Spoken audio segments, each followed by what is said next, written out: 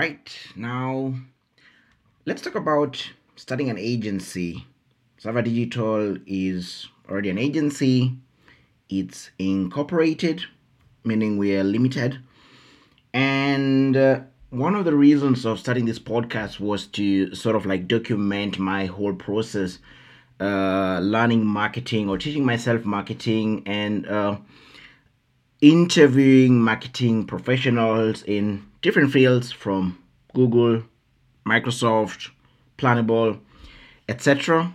And it has always been a learning journey where someone can sort of like hop onto the podcast and get to see like a real time documentation of someone actually taking the time and learning their craft for 2 plus years until it came to the point where I decided to now register the agency. Now, as you know, I was doing sort of like digital marketing, actually mostly to do with search engine optimization and website development beforehand. So I was doing that mostly free of charge, and sort of like trying to get my expertise in check, etc. And also doing also my own projects on different websites, testing out different things till we registered the agency and became a company as a whole. Now, what are the steps of actually starting your own agency? What do you need in terms of funding? Do you need a team or can you work alone? Do you need an office or can you work remotely? What are maybe sort of like the softwares that you might need when starting your agency? Exactly that is what we're going to talk about in today's podcast episode. So stick around, see you guys in a few seconds.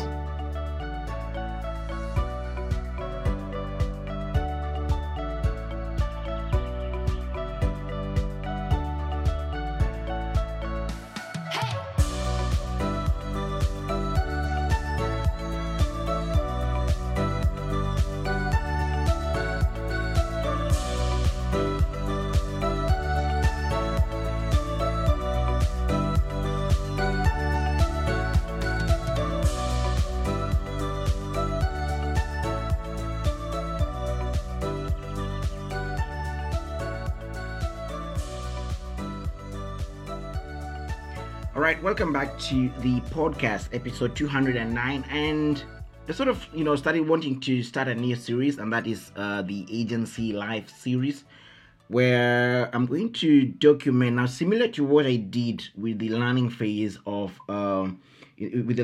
in marketing, sort of like documenting the whole process of what I'm doing, what I'm working on, and sort of like informing you guys and bringing you along my journey in learning marketing, digital marketing, online marketing, and all of that, going through all the phases of learning different sort of like aspects or branches of marketing, from SEO to pay-per-click to web dev design, to SMM, social media marketing, and all of that, to interviewing different marketing executives. Now we want to start a new series, and that is the Agency Life series, where I'm simply going to take you through what an agency looks like in the inside, what you need to start your own agency, so that you can simply go also with me through the journey of starting and running a digital agency, and also understand and get sort of like a deeper insight on what you need to have, and also learn from my mistakes as well. Now, one of the things that when you want to start an agency is, especially in marketing, is number one, you need to focus a lot on what you are really good at. Now, remember we talked about how to learn digital marketing. If you're going to listen to the episode now, how to start an agency is quite similar in certain aspects.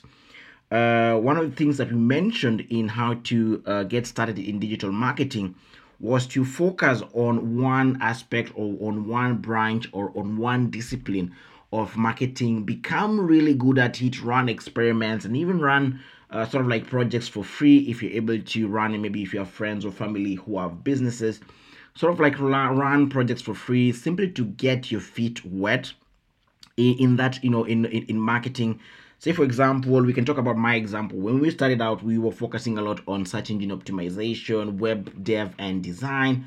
And that's one of the things that, we talked about, all the websites that I started and what, experiments I did in terms of search engine optimization and looking into also the design aspect of sort of like creating and running a website. We talked about the different content management system. We started out on GoDaddy, moved to Jimdo, to Squarespace, and we also moved to Wix, and right now we are on WordPress. So we've simply during that time I simply tried and tested out all the CMS systems, just simply to have an understanding on what works on which platform, the pros and cons, and simply just to get that experience of what is better, so that you have an understanding when someone talks about, let's say, Squarespace, the pros and cons of using Squarespace, WordPress, pros and cons, etc., and all of that.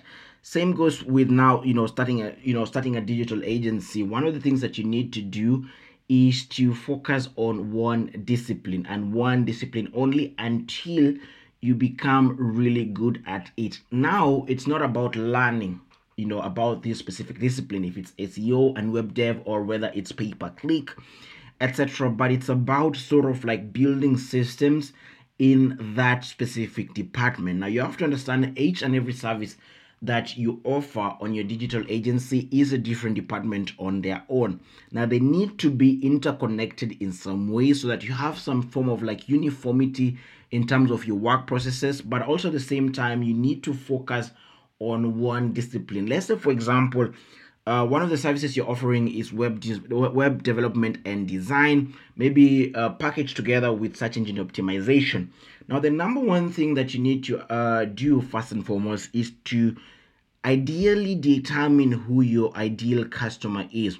And you can do this. Now, this goes back into inbound marketing by coming up with sort of like an avatar. And an avatar is simply a person who is a representation of your ideal client. What do these people look like? And these people represent, sort of like the businesses that you want to target. Let's say, for example, we can come up with an avatar and call him George, right? Now, George is a business owner, and he runs, let's say, a small or medium-sized enterprise.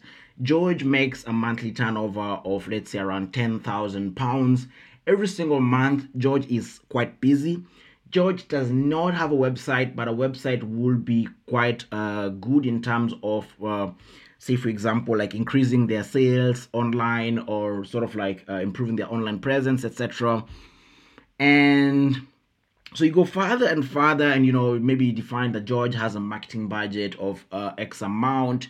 George is based, let's say, in Tampa, Florida. So you go on and on as if you're explaining a person, but ideally you're explaining or illustrating your ideal target customer, who you want to target for that specific service, web dev, design, packaged together maybe with search engine optimization. And once you do that, and you go through all the aspects of George, where they're based at, what their marketing budget looks like, etc., what kind of businesses they're in. Maybe George runs a bakery shop, or as well as maybe George is a barber, for example. So like different aspects of what George is doing. So once you've done that and you've identified sort of like your ideal target client, now the next thing is to come up with systems on how you're going to run that specific department. Remember, we've said that each and every service that you're offering is a department on its own, ideally, especially when you're starting out. And if you're starting out alone or in a small team, you really want to get your work processes straight from the get-go. Now, one of the things that you will need is to have a client relationship management tool. There are various out there. On the pricier end, there is HubSpot, there is Salesforce.